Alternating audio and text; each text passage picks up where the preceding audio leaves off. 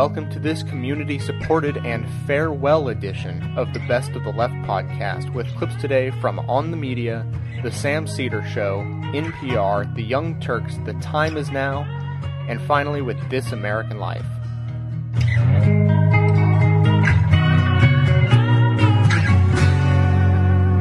Former Massachusetts Governor Mitt Romney has raised $23 million in presidential campaign funds, more than any other Republican. It was a high-profile success for a Mormon politician, and when the Church of Jesus Christ of Latter-day Saints let its longtime PR firm go recently, many thought they might be hoping to capitalize on Romney's success. Good PR, after all, has been a slippery thing for the country's fourth largest denomination. The Mormon Tabernacle Choir and the 2002 Winter Olympics, which first lofted Mitt Romney to a national stage, are obvious Mormon successes. But waiting until 1978 to desegregate the church, not so much. Richard Ostling, co-author of Mormon America, The Power and the Promise, says that in the face of declining membership, Romney may be ushering in the Mormon's moment. Richard, welcome to the show. Thank you. Now, Romney isn't the first prominent Mormon in national politics, right? I mean, his father ran against Nixon in '68. There was Morris Udall, the Democratic senator from Arizona, who ran against Carter in '76. There's Orrin Hatch, Senate Majority Leader Harry Reid. How important a moment is this for the Mormon Church? Well, there's no doubt that the Romney candidacy is a big moment for the Mormon American, because he probably has a shot at the presidential or vice presidential nomination. And I think it's fair to say that no previous Mormon has. At the same time, as you mentioned, Harry Reid has emerged as by far the most powerful Mormon to hold public office in this country. He doesn't have as high a profile as a Mormon because Romney held important church positions, but it's interesting these two figures have emerged simultaneously in a sense, because it shows, though Mormons tend to be very Republican and very conservative on the whole in their voting patterns, nevertheless, the church doesn't have a political ideology as such. You know, polls show that many Americans don't know anything about the church, and most of what they do know is wrong. Can you give us a quick primer on Mormon belief? Boy, that's a complicated question, but we could start with polygamy. I think folks have a general confusion about it. You know, don't these folks or didn't they practice polygamy? Part of the problem is, of course, that there are splinter groups which do practice polygamy. In fact, the church outlawed or ended polygamy in 1890, but it was established by the founding prophet Joseph Smith, so it is part of the Mormon heritage in a general sense, and Mitt Romney and many others have polygamous forebears back in the 19th century. His great-grandfather had 5 wives, right? Yes, it certainly is a problem. I mean, they're at pains to make the point that we haven't practiced it for well over 100 years. This does provide the church a chance to sort of make its case and explain itself, and I think there'll be a lot of public interest. Yes, it's a teachable moment. On the other hand, once you look into Mormonism, it can seem awfully wacky to the believers of more mainstream faiths, mostly because a lot of the founding myths occurred in such recent history. Yes, that's certainly true. I mean, the Mormon founder made the astonishing claim that Christianity essentially vanished from the face of the earth fairly soon after Jesus' lifetime and had to be restored by the American prophet. And indeed, these are things that are said to have happened right here in the United States in the 19th century, the receiving of golden tablets, new revelations alongside the Bible. The tablets then were taken by the angels, so we don't have them. His view of God and of Jesus Christ and any number of other things would be at variance from your typical American churchgoer.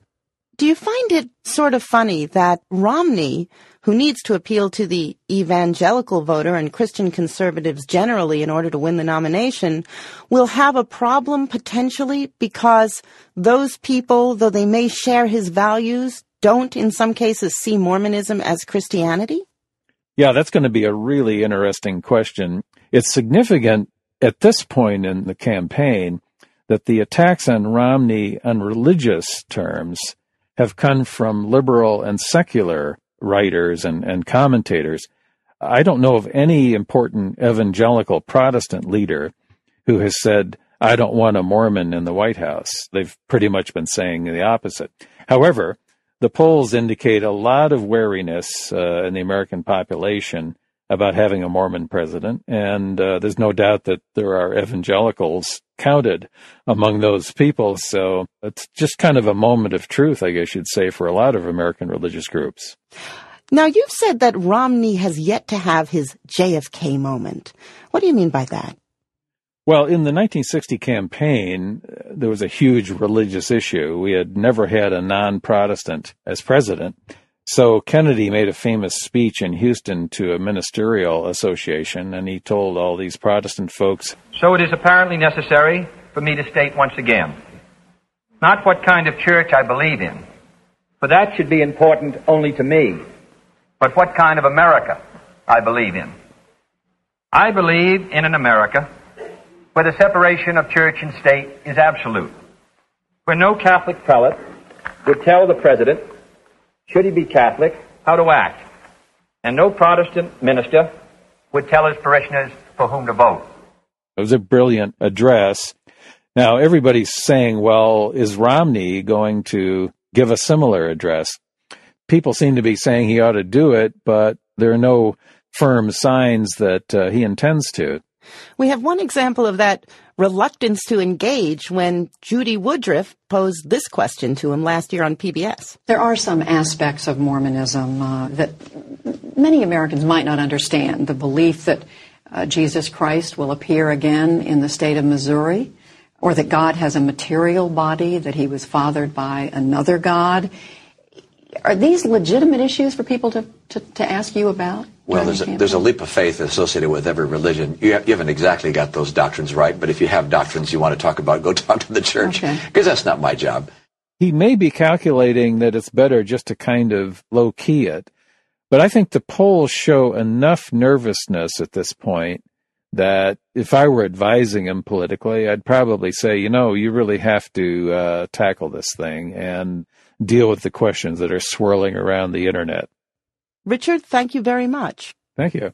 Richard Ostling and his wife Joan are completing an updated edition of Mormon America, The Power and the Promise. For while this year it may be a Catholic against whom the finger of suspicion is pointed, in other years it has been, and may someday be again, a Jew, or a Quaker, or a Unitarian, or a Baptist.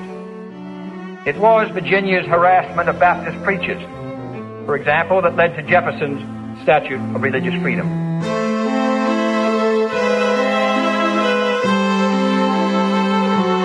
This past month has shown me very clearly why, as much as I love the show and as much as I would desperately like to continue producing it on a regular basis, it's shown me why, as I will explain over the rest of this show, why this will be the last episode that I will produce of The Best of the Left.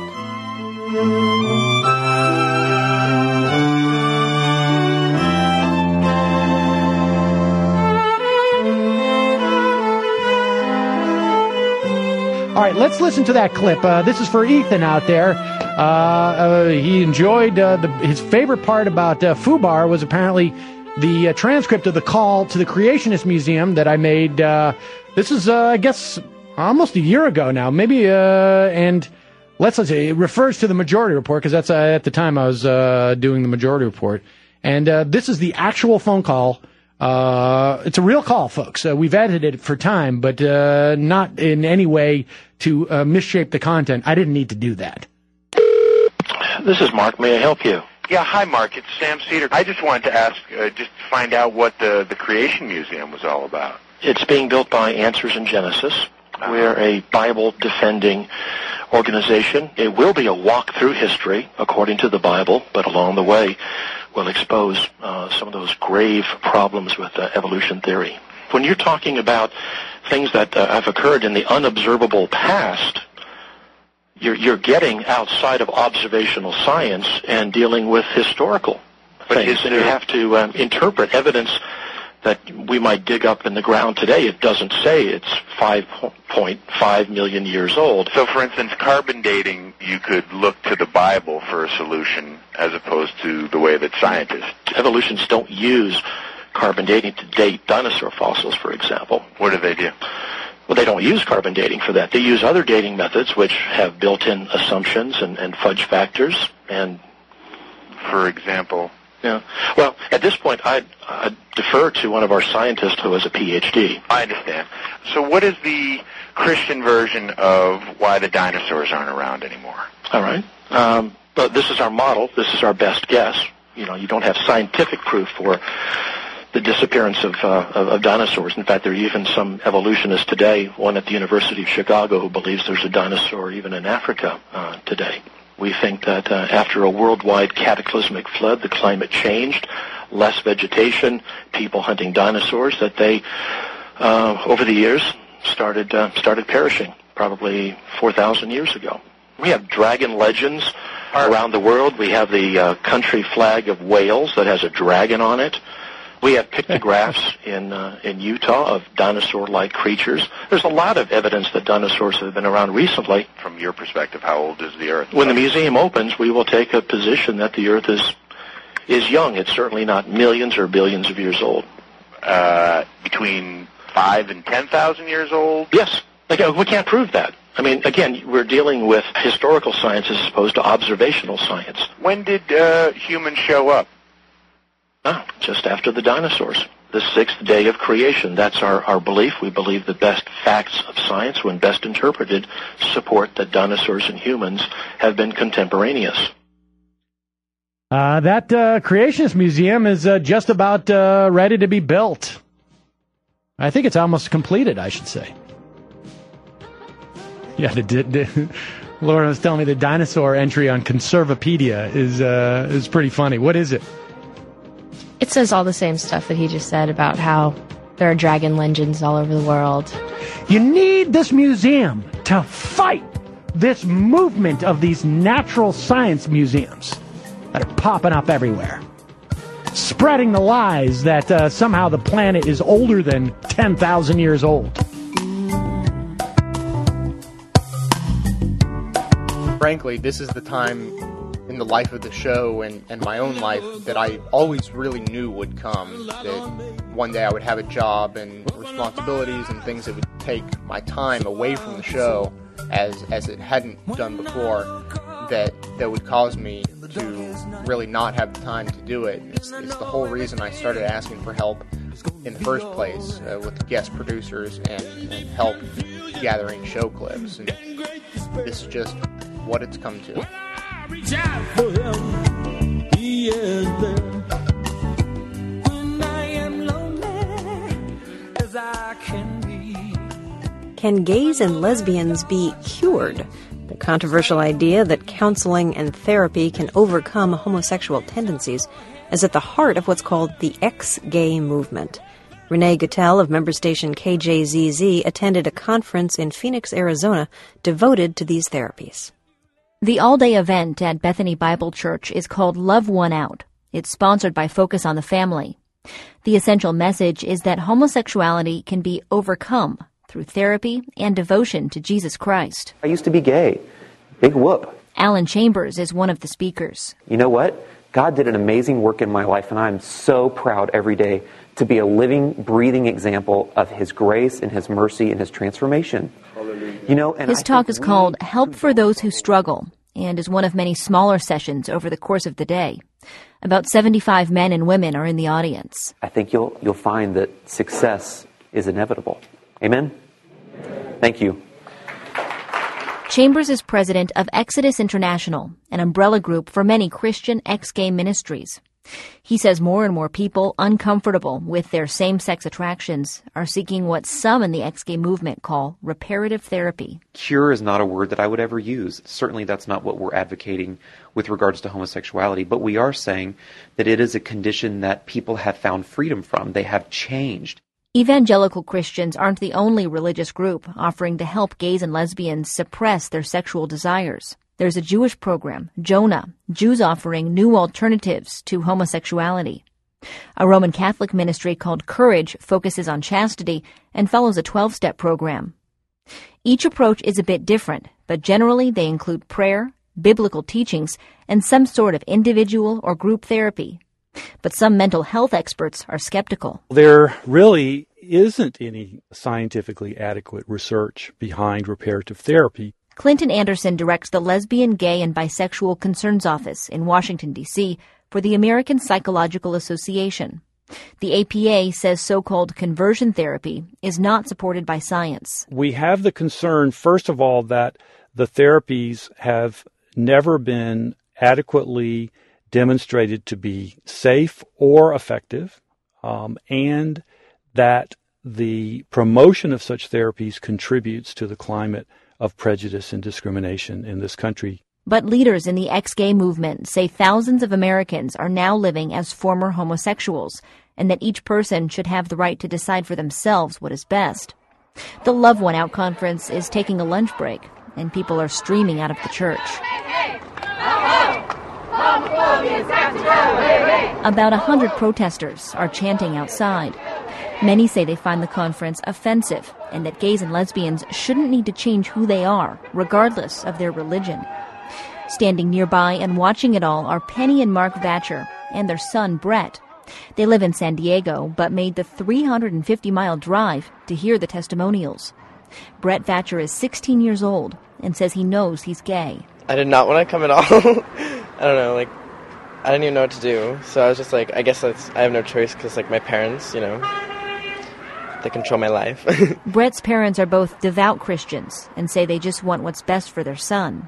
They're considering therapeutic programs to help Brett become heterosexual. His mother, Penny, says the conference was inspiring. Even though my son right now is at this point not desiring to be anything following the Lord, I believe that seeds are planted today, and I have the faith that it's going to be growing and watering through his life, and one day he will accept Christ. Brett says he listened with interest to the formerly gay speakers and found their stories compelling.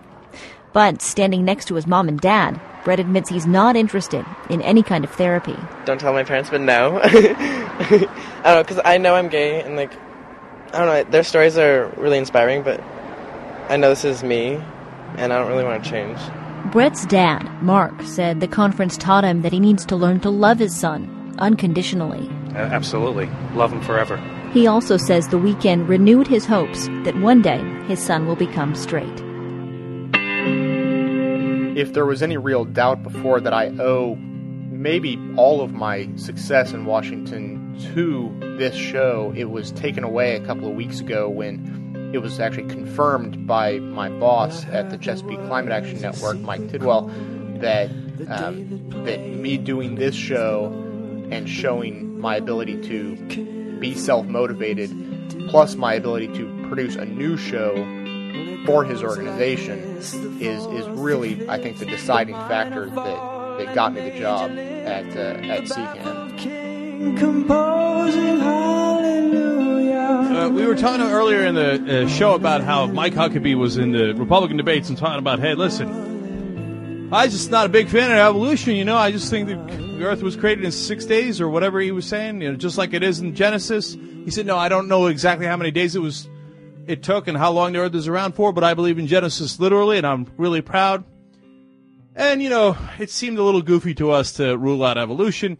And so Tony Doherty, he's a listener of the show, sent us an email on this, and I read it and opened it and loved it. Story in the New York Times about what the good Icelandic people believe. They believe in elves. Okay.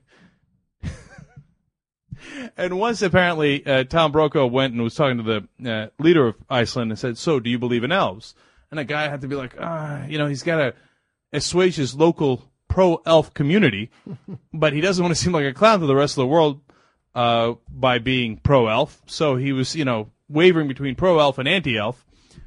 This is literally true, by the way. Okay. So, and then Tony included this great New York Times article with it. First, let me quote, so you have a sense of what the issue here is. Let me explain the polls in Iceland. Polls, quote from the New York Times, polls consistently show that the majority of the population either believe in elves, generally described as human-like creatures. What's the percentage there again? Clear majority. Majority of the population. Clear majority. Yes. Either believe in elves, who are, of course, generally described as human-like creatures who who are fiercely protective of their rocky homes, obviously, or is not willing to rule out their existence.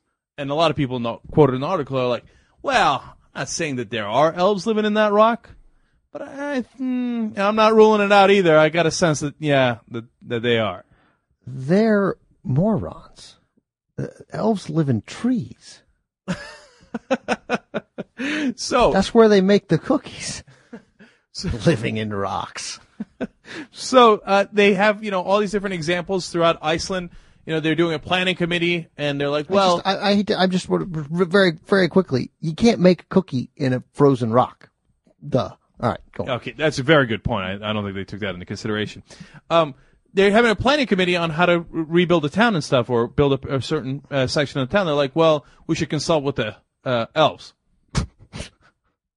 No, but here in America, when we say, "Hey, listen, what would Jesus do?" We find that totally reasonable and like that nobody would find that ridiculous. WWED. WWED. What would the elves do? Okay, and so they're building, for example, they live in the rocks, right? They're building a road and they're building a 2-lane highway there, and some people say no, the elves are going to object, and they have, by the way, elves communicators. They're like priests. Okay, they communicate with the elves, and so people are convinced that the elves are going to object to this thing, and then 2 bulldozers mysteriously don't work. Really? So they change it from a 2-lane highway to a 1-lane highway with this enormous rock jutting out, because that's the rock that the elves live in. And they didn't want to disrupt that rock. Of course, right? Of course. Now, when you say it in terms of elves, and this is real, this is people in Iceland. If you go ask them, do you believe in elves? They'll be like, either some of them will say flat out yes. Obviously, some will say no, and a lot will say, I'm not saying I do or I don't, but I feel like I saw one the other day. Do they have books in Iceland? But do they have books in the United States of America? And that's my point. When you say it like, no, seriously, Jesus, this guy who lived 2,000 years ago, he told me these things. And that's why when I have Jesus communicators, then they're called priests and preachers and stuff. And so that makes perfect sense. But voodoo and elves, that's silly. At least in the United States, those type of beliefs, they don't get in the way of big business. Like there's no contractor going to build a highway who's going to be like, Jesus lives in that mountain? I don't think so. I'm building a 4-lane highway. Get out of the way. No, but what the genius of America is, those big contractors and the big companies have adopted Jesus. And so when they come to your town, they say, Jesus told me to build a 4-lane highway. Right. So the problem with the elves is they haven't figured out a way to take over the Icelandic corporations. The elves need to come in and say, hey, listen, the elves really need some breathing space here. Can you clear out these rocks with this 2-lane highway? That way the elves will be really happy. There was a great quote in the article that says, at one point, when somebody asked, I hope it's okay with the elves. Well, look, apparently they're fiercely protective of their rocky homeland. I suspect they'll let you know. One way or another. Yeah.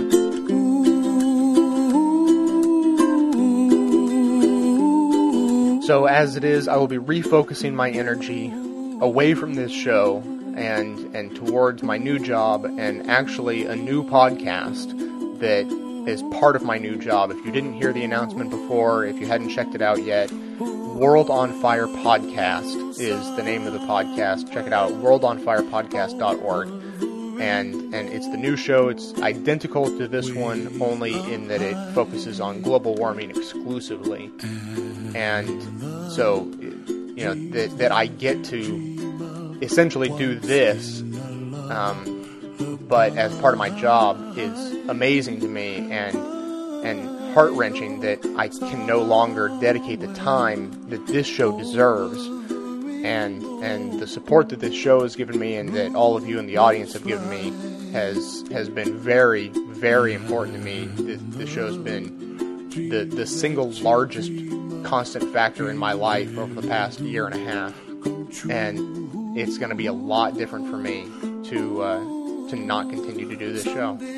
Ship on a star, wake up where the clouds are far behind. A prophet is a seer, one who sees things even before the fuller development happens. One who speaks truth to power in spite of the consequences. One who loves one's nation, but at the same time has the courage to tell the truth about the shortcomings and to encourage that nation to live up to the better angels of their nature. Now, that's a prophet. If you're just joining us, this is The Time Is Now on Air America Radio. Let's return to my conversation with Noam Chomsky. What is the impact of all of the spin we are getting these days? What happens to a society where words are turned about and used to say one thing when the meaning is another? You can read about it in the Gospels, where they talk about false prophets. It warns the people to judge them by their fruits, by their actions, not by their words, because their words are deceit and distortion. Well, our false prophets are the educated classes, the media, others who are those who are favored, just as they were at the time. It was the false prophets who were honored at the time, not the dissidents, not the ones we now call prophets. Hundreds of years later they were honored, not Jesus. The true prophets were driven into the desert, tortured, murdered. The false prophets were honored. And yes, they're ravening wolves, and you should judge them by their deeds, not their words. And that goes right through history.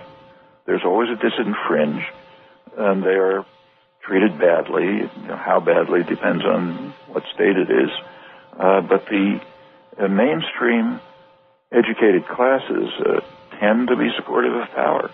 They're the false prophets, and yes, judge them by their words. And now it's a more sophisticated system of distortion and misrepresentation than it was, say, at the time of the Gospels or before and through history. But the phenomena are pretty similar. And you have to, by now there are huge industries, public relations industry, directed to what they themselves call engineering of consent and control of attitudes and beliefs to marginalize the population, to keep them in ignorance, to keep them inactive and deluded. That's their goal. They say so. And in fact, that's what they do. Everyone knows it, in fact. When you look at a television ad, say for a lifestyle drug, you don't expect to be informed. You expect to be deluded. And those same institutions run elections. They sell candidates the way they sell toothpaste. And their goal is to keep the people marginalized. Power always regards the population as a danger, and that's what we have to overcome. In my church, they used to talk about, Lord, save us from weak resignation to the evils we deplore. And so you at least alert us to these things. And I want to say a word of thanks to you. One of my friends, I asked, you know Noam Chomsky, don't you? Yeah, what do you say about him in regards to his religion? And this friend said, Walter Wink was his name, said, a man who tells the truth and is willing to endure the consequences from steady truth-telling, that man deserves at least the recognition that he has a serious spiritual impact. So I want to express my gratitude to you for what you are trying to do to awaken us. I'm trying to help awaken in a spiritual way, but I am aware that without a serious understanding of the currents in my own nation and the way we impact the world, there will be a hollowness to that spirituality. So perhaps for those of you who critique it out of philosophical and linguistic and political expertise, those of us in spiritual directions will also be able to sort of say, America, we can make a better grade than we are making now. I absolutely concur, and thanks a lot. Good to talk to you. Good to talk with you. Back in December is when I initiated the conversion of this show from a one-man operation to a community-built podcast. I basically asked for help explaining that I didn't have the time to do all the work anymore and I needed help from the community. And on top of that, the day may come when I wasn't able to do the show at all if I ever got myself a real job or anything like that. And I said then that my goal was to build a show that could live on without me. If I could stop doing the show and it could live on with the efforts of others, then that is how I would consider myself to be successful. It's the latest and final installment of the hugely popular Left Behind novels. Since the first one was published 11 years ago, Tim LaHaye and Jerry Jenkins have sold 43 million copies, not counting kids' books, movies, and a video game that have spun off the series. The books tap into a 200-year-old tradition among some evangelicals of reading the book of Revelations as a literal playbook for the coming apocalypse. But before the world actually ends, the belief goes, the faithful will be raptured, summoned to heaven, and the sinners left behind will experience horrific suffering. And that's basically what happens over the course of the first 15 installments of Left Behind, as believers battle the forces of darkness commanded by the Antichrist, in the form of a Romanian Secretary General of the United Nations. Finally, the Messiah returns to preside over a 1,000-year reign of paradise on earth. It is here that the latest novel opens, a novel that co-author Jerry Jenkins says was not the easiest to write. The big challenge was, if this is to be utopia with Jesus on the throne and David as his prince and that type of thing, would there be any sin or conflict, any crime, anything that would be grist for fiction? So I had to quickly try to get to the end and say, okay, Satan is now loosed again. He's amassing an army. He's fighting Jesus. You have to have conflict to have good fiction. How literally would you say you're using the book of Revelations? Are you just riffing on its themes, or are you directly putting them into modern language? It's a little bit of the latter. If it's not in symbolic or figurative language, just as a matter of exercise, we take it as literally as possible, and that seems to have been what makes this series a phenomenon, that people tend to understand difficult biblical passages they didn't understand before because they were trying to understand them allegorically, and if you do that, you could probably get 200 different interpretations. But there has been in recent years a sort of backlash against the Left Behind series, not just in the secular press, but among Christian thinkers, theologians who object to your reading of Revelations. They say that your portrait of a vindictive savior who returns to earth to slaughter unbelievers by making their heads explode and their tongues dissolve in their mouths is just wrong. Yeah, these are people either who haven't read the series or haven't read the Bible. I mean, we didn't make that stuff up. That is in the Scripture. And it isn't that he's vindictive. It's that finally it comes to the point where his patience has run out and justice is meted out, because for thousands of years he's tried to get people's attention. They've ignored everything else. And some people have said, well, would a loving God send somebody to hell? In essence, he's not sending anybody. He's inviting everybody to join him and go to heaven. And if they disagree and choose their own way, then that happens to be the result. And so is that how you want your readers to engage with the novels, as prophecy, as inspiration, or as entertainment? Really all three. I mean, we have never shrunk from the idea that we have a message. We believe these are true events that will happen someday, and we want people to be ready.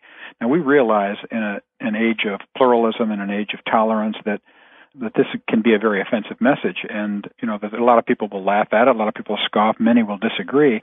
And what they do with the message is really up to them. We're just glad we live in a country where we're free to espouse our views and we can compete in the marketplace of ideas.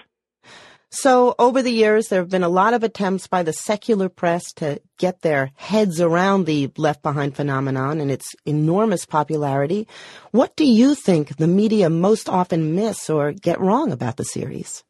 Well, one of the things that I think has been really unfortunate is that I notice that some people who don't read the series hear what they think the series is about from other people, and they make judgments on our motives or on our feelings that are really incorrect. I mean, we believe that Jesus is the way to God, and we believe he said that. I don't understand why it's that way, and it might sound exclusivistic, and it might sound mean-spirited, and you say, well, what about well-meaning people of other faiths? That breaks my heart, and I know wonderful people that don't agree on this, and my fear is, from what I read, that I might not see them in eternity, and I want to. And so when people say, oh, these guys are gloating, they've got the answer, and somebody else doesn't, and they're going to heaven, everybody else is going to hell, that is a fear of ours, but it's certainly not something we gloat about and, put our thumbs in our lapels and look down on people. Given what you said the ultimate purpose of this series was, to warn people, to get them to change their behavior, did you ever feel the need to sort of dumb the story down or sex the story up in order to garner the biggest audience possible? Well, first of all, the warning isn't to get people to change their behavior, because our theology is that it's not behavior that has anything to do with it, it's belief. It's whether you believe that Jesus is the way to God or not. And I've often said that some of the people that are left behind are nicer people than the people who go, but we're all sinners and some are saved by grace. But no, I never wrote these thinking about the audience or the size of the audience. When we first wrote it, we thought we had something special and it might sell 100,000 or 200,000 copies, but for it to cross over and sell tens of millions, people often say, how do you sit down and write a bestseller? You don't. If you think in that way, you're going to wind yourself in circles trying to do that. As far as dumbing it down, I've been criticized for being a pedestrian writer. I'll never be accused of being a literary writer. I'd love to be smart enough to write a book that's hard to read, but I write for people like me. I'm a pedestrian reader. I love to read a good story that keeps me turning the pages. And so basically I'm writing the story for myself and hoping there's lots of people like me out there. Jerry, thank you very much. My pleasure. Thanks for having me. Jerry Jenkins is the co-author with Tim LaHaye of the Left Behind series, the 16th and final installment, Kingdom Come. It's bookstores this week. So now I'm very happy to announce that I believe my ultimate goal for this show has been achieved. So although this will be my last episode, it will not be the last episode, as the job responsibilities of producer will now be passed on to the one and only Billy from Oregon, who has helped more for this show than I could have ever imagined any individual helping. And he will be in charge of everything that happens, along with 3 guest producers who are going to help him out. We're going to shift gears a little bit from politics to religion/biology/evolution. Have a little bit of fun. Sometimes when evolution is a political issue now, as we all know. Is that right? I didn't know that. It's some depending on what side of the political aisle on you believe in evolution or you don't. There's a lot of debate about the validity of evolution now, Cenk. I don't know whether you knew that. Okay. We live with cavemen. All right. We are going to now talk to Robin Moritz-Hennig. She wrote a piece for New York Times Magazine, and what I like about these pieces is that they're a little longer and hence get to really dive into an issue and kind of figure it out, but yet without having to read 3 different texts from anthropologists and biologists. I love the little summaries. It's almost like a little cheat sheet for me. So, Robin, welcome to the Young Turks. Thank you very much. All right, so Robin, what your piece, Darwin's God, talks about is the idea that there might be a biological basis for believing in God, that there might be an evolutionary advantage, or perhaps not, perhaps it's a byproduct, for the reason why people believe in God. And that's really interesting. Can you tell us, apparently there's 2 major theories, or 2.5 almost, but 2 major theories on why a belief in God might have developed? Right. Well, you begin with noticing that a belief in something supernatural is almost universal. Universal meaning not necessarily 100% of people, but 100% of cultures across the world. And that's what makes evolutionary biologists wonder what the purpose of that might have been. Anything that we have that's common, we wonder about how it might have helped us in terms of evolution. So the debate is whether religious belief itself was somehow adaptive, somehow helped us survive in prehistoric times, or whether the belief is actually a byproduct of something else going on in our brains that was adaptive.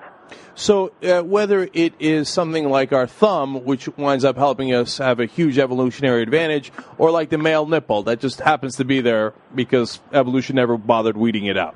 Well, kind of. It's more like the alternative, the byproduct alternative, is something closer to like the redness of our blood, that the blood needs to be able to carry oxygen to all parts of our bodies, and it's just a byproduct and a consequence of the hemoglobin being red that makes the blood red.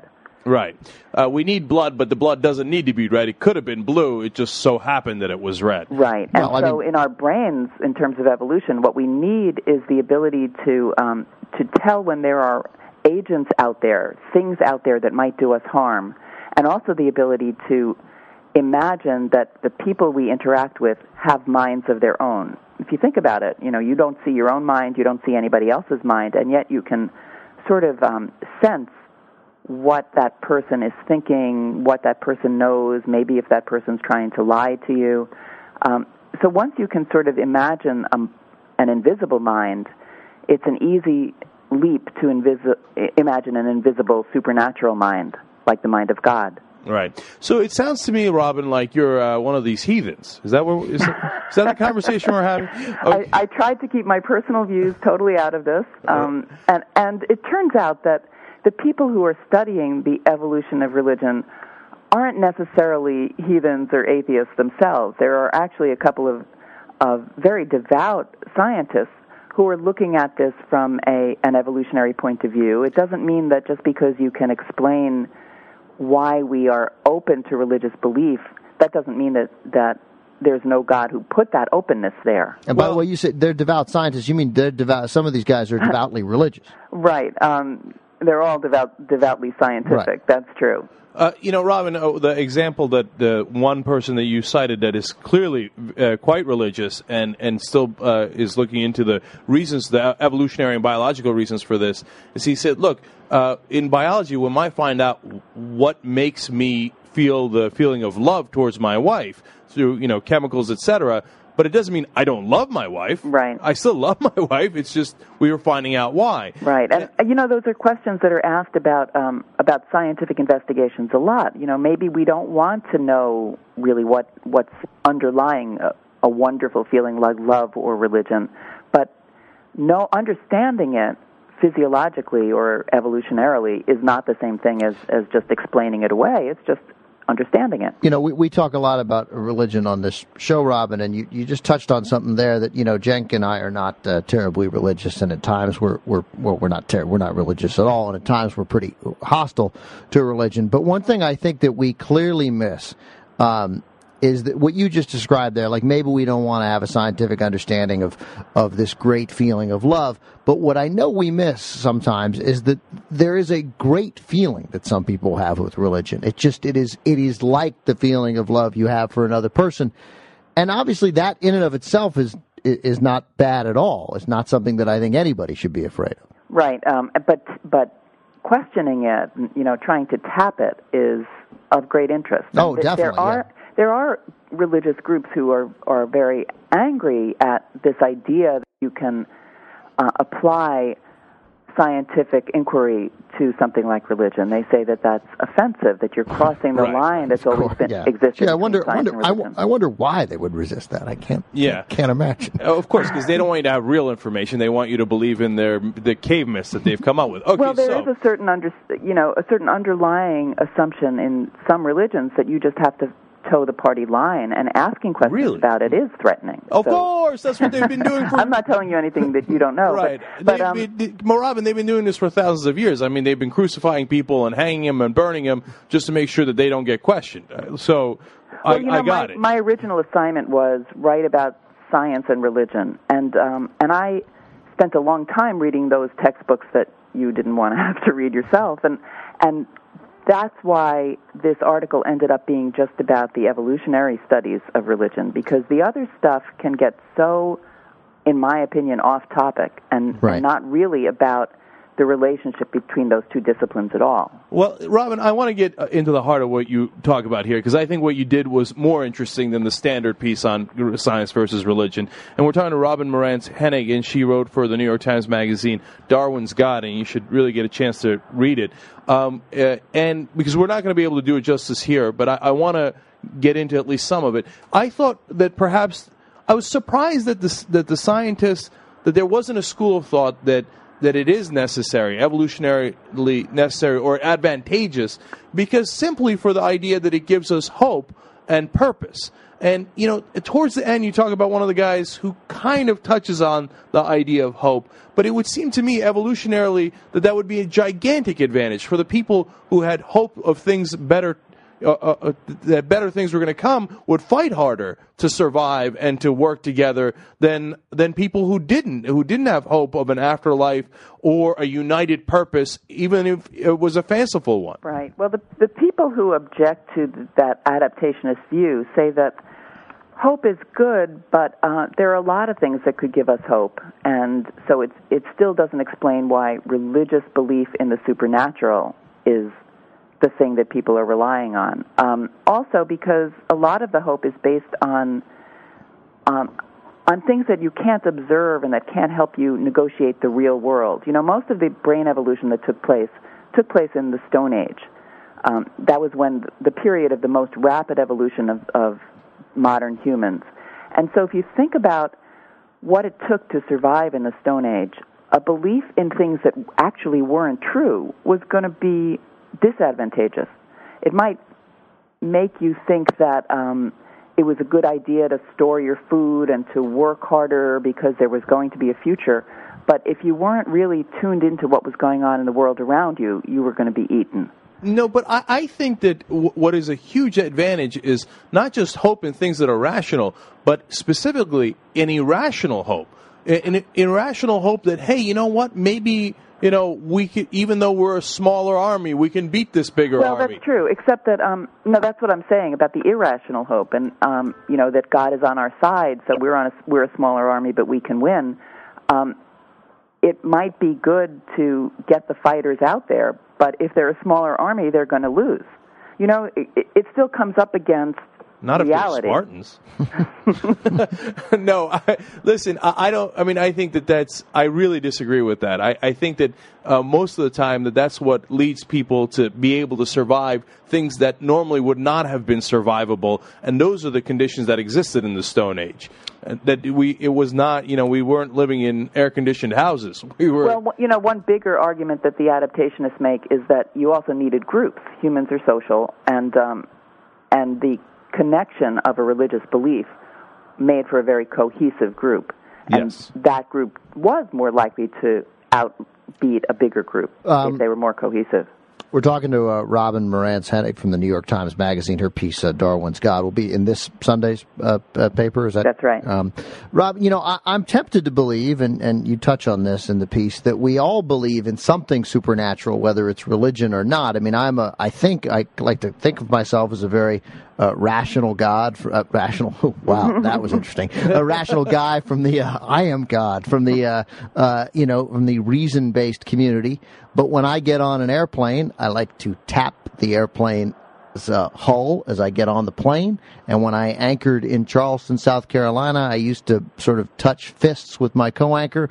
And man, I thought if we didn't touch fists, everything was going to fall apart. Yeah, I really am glad you dropped that habit. I just got to say, Ben, before you answer, Robin, go ahead. You're going to use that against him.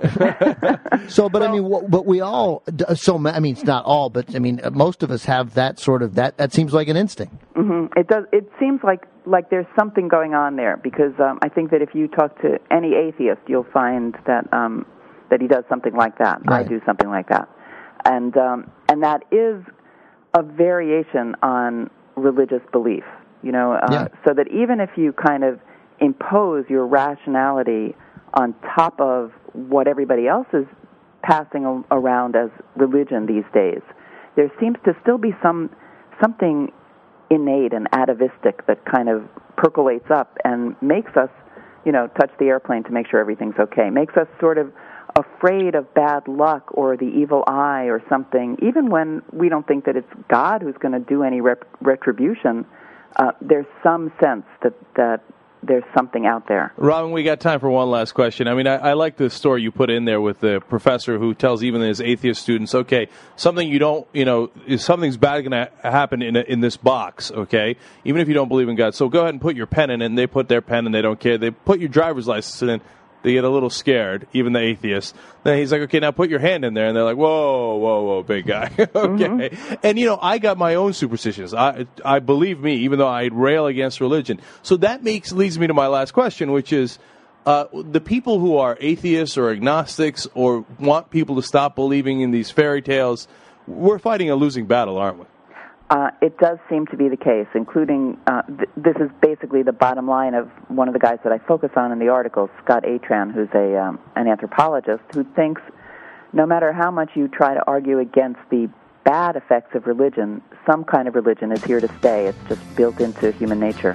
Yeah, it's kind of like fighting against eyes or ears. Good luck. We still have them. You're right. All right. Robin Morantz-Hennig, everybody check out Darwin's God in this Sunday's New York Times Magazine. Thank you so much for joining us on the air. Happy to be here. Thank you.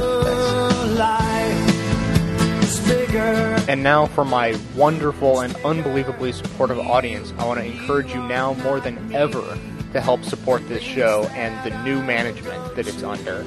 help, if you want, volunteer, help become a guest producer, help gather clips for the show and send them into the website through the community. Join the community, get involved, talk with listeners. I will be in the community, I think, more often now than I have been in the past. And let's revive the community around this show as we revive the show itself. At the peak of their popularity 6 years ago, the Left Behind books sold better than any other hardcover novel. Sales of the most recent book are expected to be much more modest. So where are the Christian media headed from here? An article in the current Rolling Stone suggests one answer. It profiles Ron Luce, the founder of an evangelical youth group called Battle Cry. For several years, Luce has been holding massive stadium rallies around the country that are part rock concert and part religious revival. In between shows, he runs a missionary boot camp in Texas called Honor Academy, where the most gung-ho are groomed for the spiritual war to come. The angriest man on the religious right is how the article's author, Jeff Sharlet, describes Luce, and Luce isn't toning down that anger for the sake of his media image. In fact, says Sharlet, he's playing it up. Ron Luce is this brilliant media strategist who recognizes that, look, if I speak about war, if I say that media makers, in fact, are like Al-Qaeda, which he does in his book, Battle Cry, if I say these things are so sensational, I'm going to get a lot of attention, and I'm going to grab the attention of kids. And what happens is these kids who don't necessarily understand that that's a media strategy come to accept that as a basic way of looking at the world. And so I spent about a week at Luce's Honor Academy in Texas talking with kids, and that was a normal tenor of conversation amongst the really sweetest kids who would sit there and gently tell you over a lunch of lasagna about the need to wage total war on secularism. Okay, so these youths are rallied to war. What exactly is the war against? The people that he focuses on most often are media makers. The one thing that Luce does differently is that he trains media infiltrators, and that's his term, is we want to infiltrate secular media. And so he created, as part of his academy in Texas, a really nice high-tech school for training kids how to produce media. He hired a VH1 behind the music producer who'd become born again to direct it. And at this point, these kids I think their biggest success was for a heavy metal band called Pillar that had a video on MTV. I think a lot of fans didn't know it was Christian. They're very aware that Christian media for decades was just awful and cheesy, and it's just pure kitsch. And I think now they recognize that if we can produce really quality media, but that nonetheless has this fundamentalist message, then we're going to win kids over. If they can, get to Hollywood and make movies that are actually pretty good, like the Chronicles of Narnia, those become the media equivalent of gateway drugs to bring you in to drink the full Kool-Aid of fundamentalism.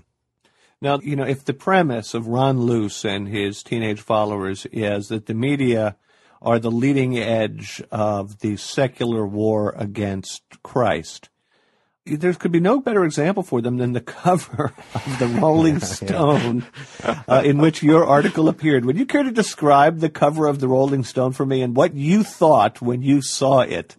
Well, we have Rosario Dawson and Rose McGowan, the stars of the new movie Grindhouse, and they're naked and rubbing their butts together, covering their breasts and other private areas with their hands and belts of bullets.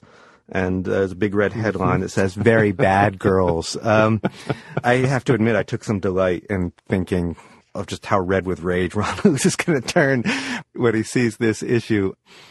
Here's the thing. Look, is this cover sexist? Of course it is. Does it objectify women? Yes. And it's one of the interesting things about Ron Luce is that 80% of his critique of media is very similar to the critique I heard in my godless, demonic, secular, very leftist media history courses at college. It's the same analysis. Luce has a different solution. Luce just wants to destroy it.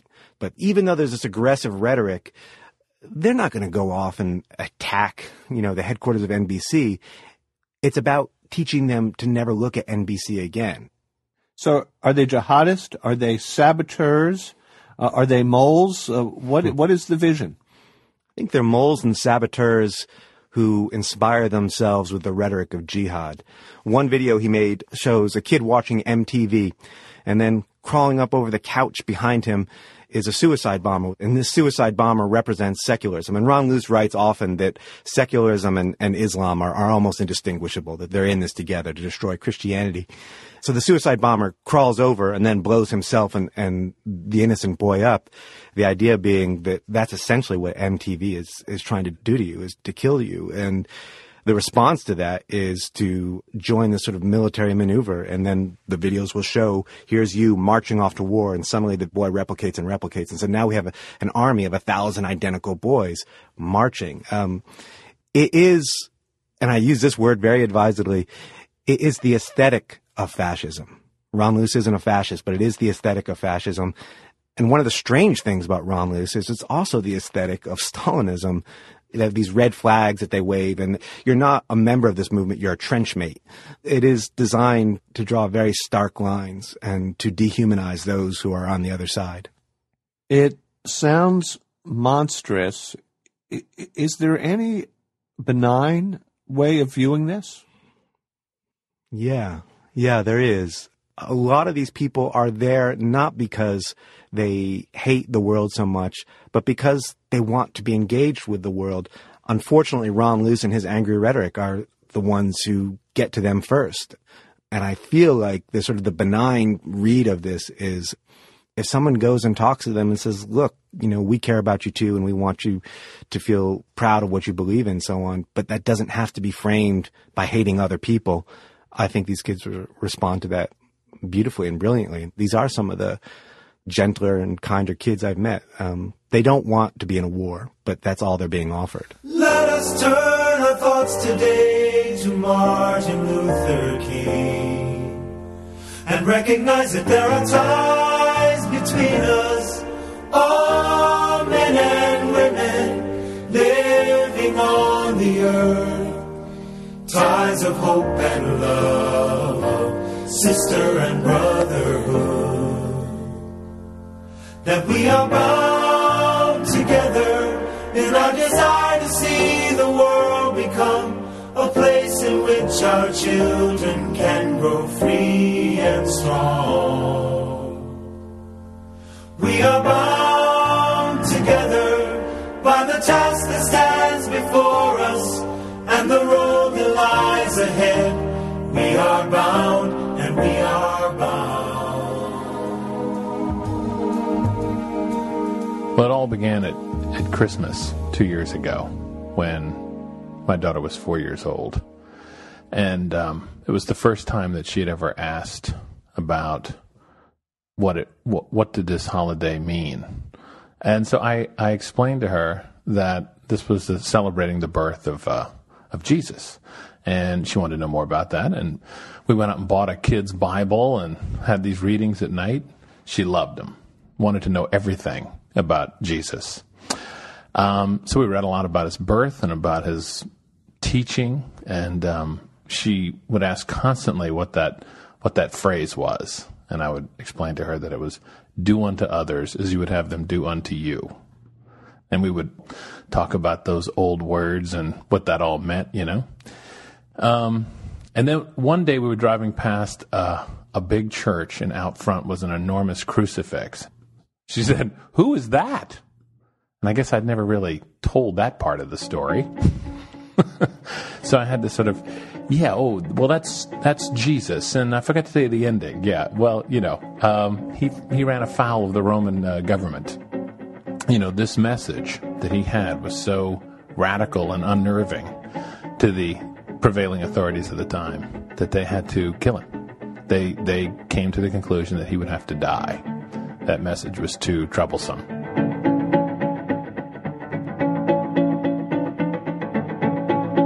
It was about a month later after that Christmas. We'd gone through the whole story of what Christmas meant, and it was mid-January, and her preschool celebrates the same holidays as the local schools.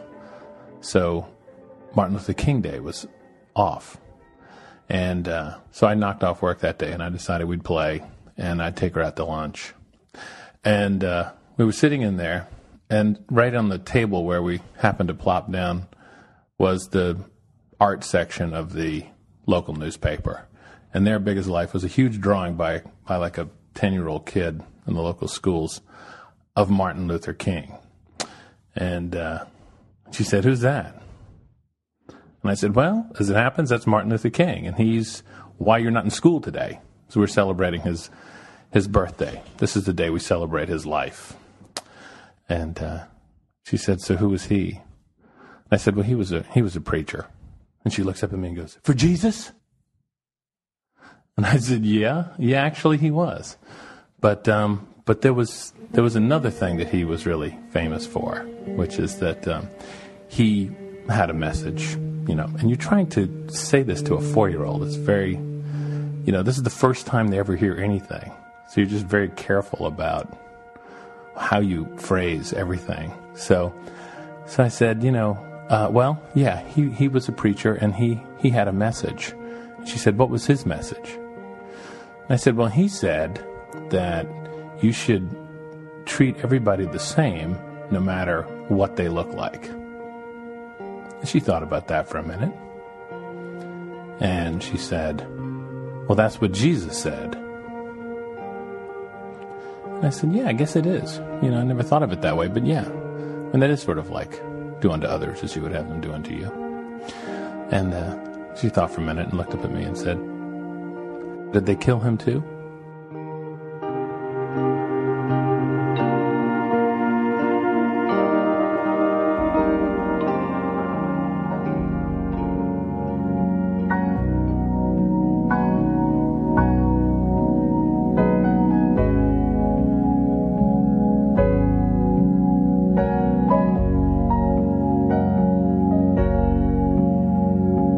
Girl, you are rich, even with nothing. And you know tenderness comes from pain. It's amazing how you love.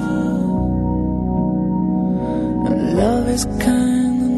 Can give and get no gain.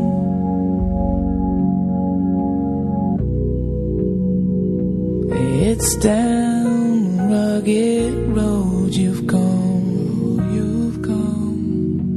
Though you had every reason, you didn't come undone. Somehow you made it to the other side. You didn't suffer in vain. This is going to be it for me. I'm so glad that I got to do my last episode on my very favorite topic of all, so I hope you enjoyed it. I know I did. This will be my last official episode as head producer of Best of the Left, but it's not outside the realm of possibilities that I may occasionally or at some point in the future come back and maybe guest produce an episode or two, but I certainly won't make any promises on that. But I do just want to say one last time, with as much sincerity as I can possibly muster from the bottom of my heart, I just can't say enough how much this show means to me, how much I've gained from it, benefited from it, and gained and benefited from the support of the audience. You guys, even if you've never written in or made any kind of contact with me at all, just that you are there and I can see your number there as part of the tally of the number of people who listen to the show, you have helped keep me going and kept this show going over time, and it really can't quite be valued how much this show has meant to me, and by extension how much you have meant to me. So, from the bottom of my heart, thank you very much for your support. Please continue to support the show. I'm leaving you all in very capable hands, and I think that this show is destined for greatness under new management that will be able to keep it running on a more regular schedule, I believe, than I have been of late. So for one last time, for now, I've been coming to you from inside the Beltway, yet outside the border of Washington, D.C., where I have enjoyed so much amazing success and coincidence that my life has taken such a turn that I'm unable to remain with you. My name's Jay, and you've been listening to the Best of the Left podcast, coming to you from bestoftheleftpodcast.com. Fine lines now black and white, 'cause you took apart a picture that wasn't right. Pitch burning on a shining sheet, the only maker that you wanna meet. A dying man in a living room, whose shadow bases the floor. He'll take you out any open door. This is not my life, it's just a fun